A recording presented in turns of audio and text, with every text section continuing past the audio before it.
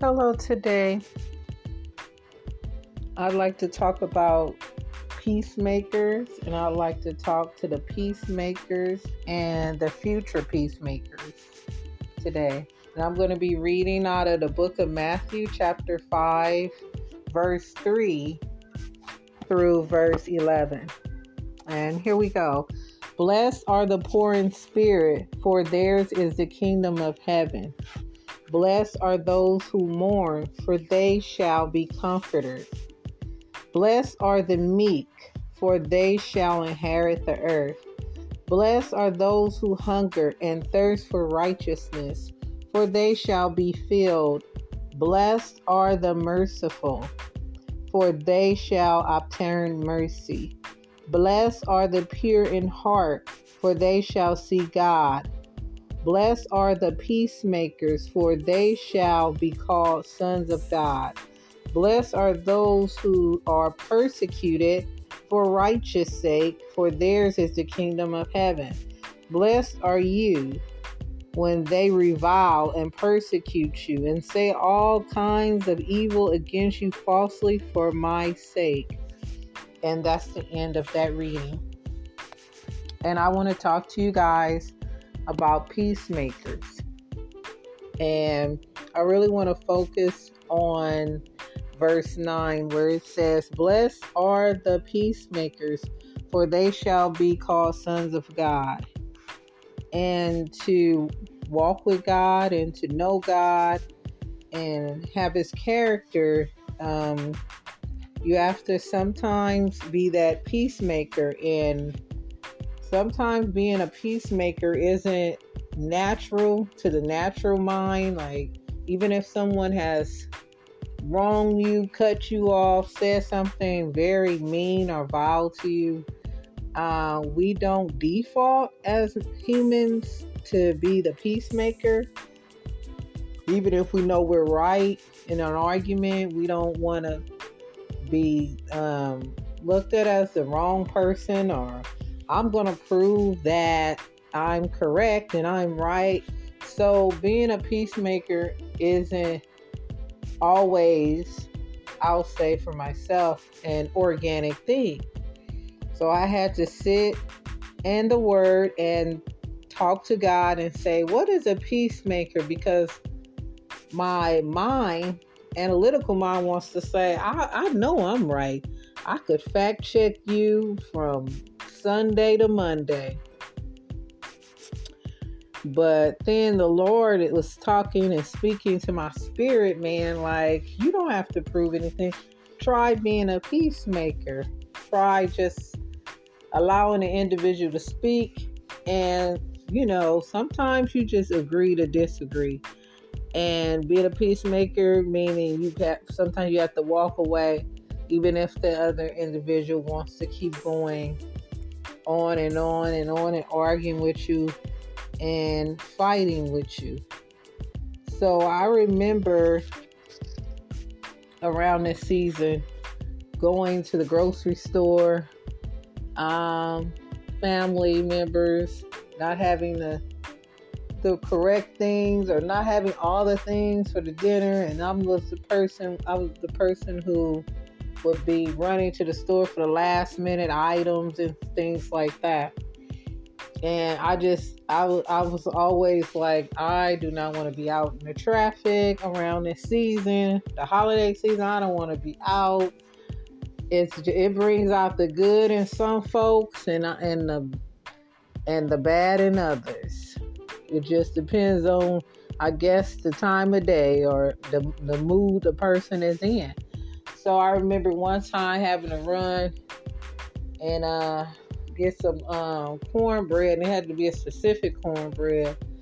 So I'm already fighting holiday traffic, and I'm like, I signed up to go, and I'm like, okay.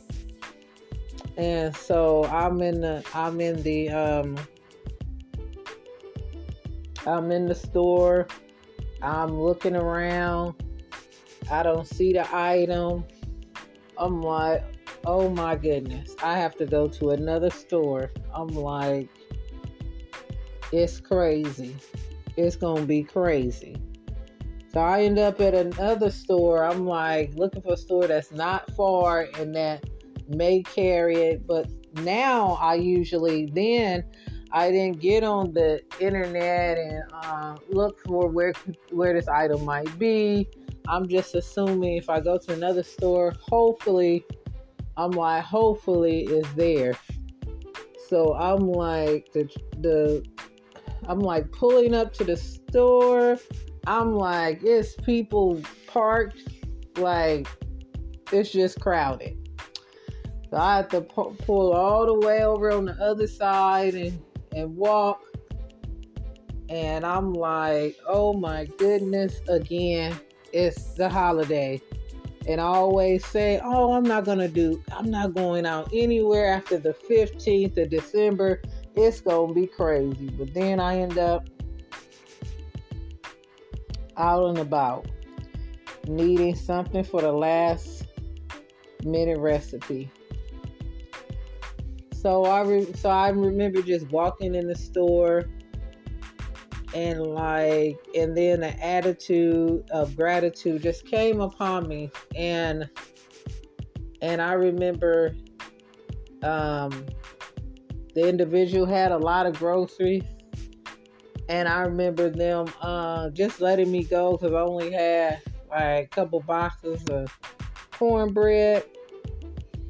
And I remember that person let me go, and I was like, wow, that was really nice of them. When I, initially was like, oh God, I'm going in the store just with a reluctant attitude.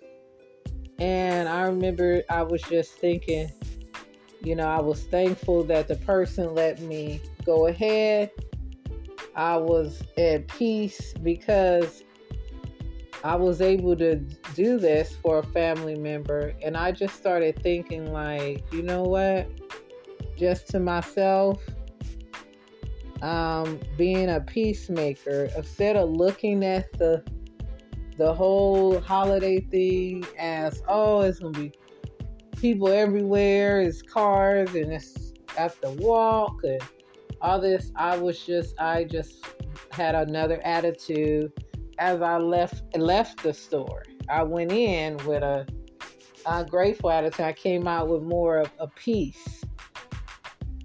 Just small things.